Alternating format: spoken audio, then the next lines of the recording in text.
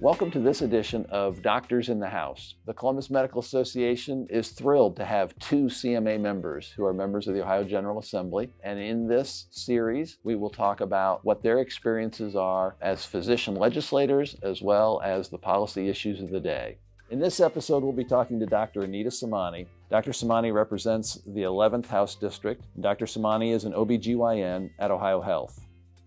Dr. Somani, thanks for your time today. When we talked last month, you described how things were starting off a little slowly in terms of consideration of legislation and such. And I'm wondering how you're finding things now and the committees that you serve on, bills beginning and sessions starting to happen. So is there anything in particular you'd like to talk to your colleagues about? Yeah, absolutely. So yesterday we met, as you know, or maybe a lot of people don't know. I didn't know this, but it's budget season. The budget is set during this time. There are deadlines. So Friday, tomorrow is the deadline for the transportation budget, and that was approved. We voted on it in the House, and because of the factions that we have in the Republican Party, we were able to get some things through that were critical to rail safety in Ohio. So that was good. And then we also, a crazy bill that was passed like in lame duck session, which took away the ability of like first responders to do their own training. We reversed some of that during yesterday's session.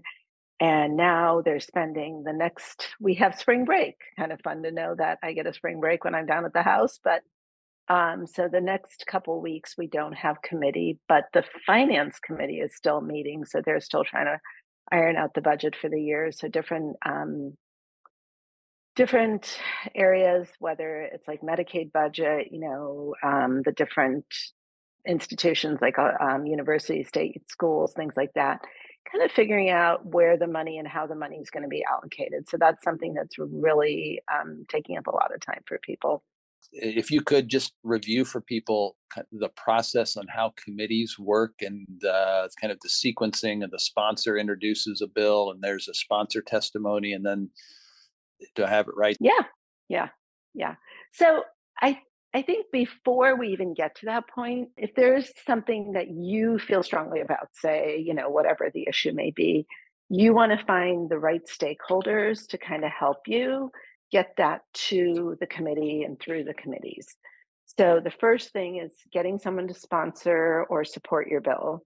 And then, we want to get it drafted in the right language. So that's where the LSC or the Legislative Service Commission comes in. They can help us to draft it in a way that, makes sense.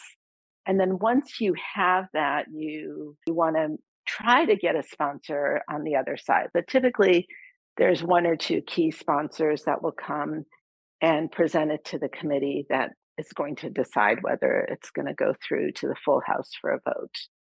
So first we had the sponsors of the bill spoke, and that was at the last insurance committee meeting. And then this time we had, I think about 10 people spoke. Now the next committee, or whatever the next time the chair of the committee decides to have, if there's more proponent testimony, we would hear that. Otherwise, then the next go around would be opponent testimony, and then we would, as a committee, vote on the bill and whether to refer it to the House for a vote. So that's kind of how the process works.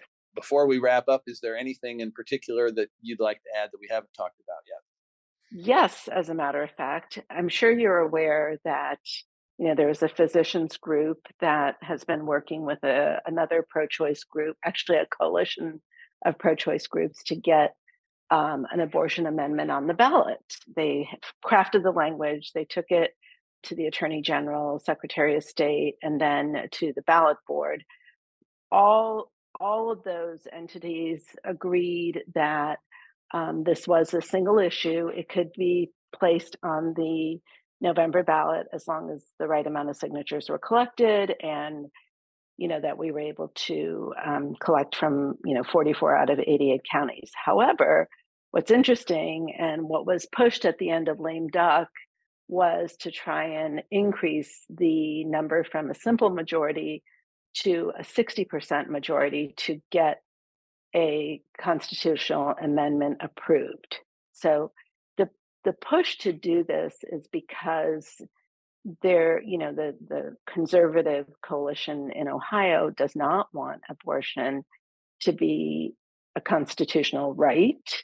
So now what we're seeing is the Ohio House and Senate are trying to get around this. They don't want it to be in the November ballot. So now they're trying to create another election in August to say, we're going to put this on the August ballot and have people vote that you have to, and you would need a simple majority to vote to say that we need a 60% majority to change the Constitution. So, and when that seemed to not be working because the Speaker of the House said, oh, no, we just said in lame duck session that this was a waste of money to have August primaries. We're not going to do this anymore.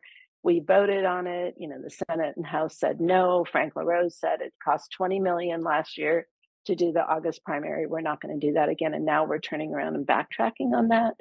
So now they're doing what's called a direct session. So if you can get 2/3 of people to agree that this should be brought up for a vote, you can go around the speaker. The bottom line is they're trying every single approach, every different way to prevent the 62% of people who want reproductive rights. They're trying to prevent those people from getting them. It's not how democracy is supposed to work. So I do think that we as citizens need to be more aware of what's happening at the State House. Thanks for your time today, and we'll look forward to touching base with you next month. Thank you. Doctors in the House is a podcast produced by the Columbus Medical Association. You can stay up to date on our advocacy efforts at columbusmedicalassociation.org/advocacy.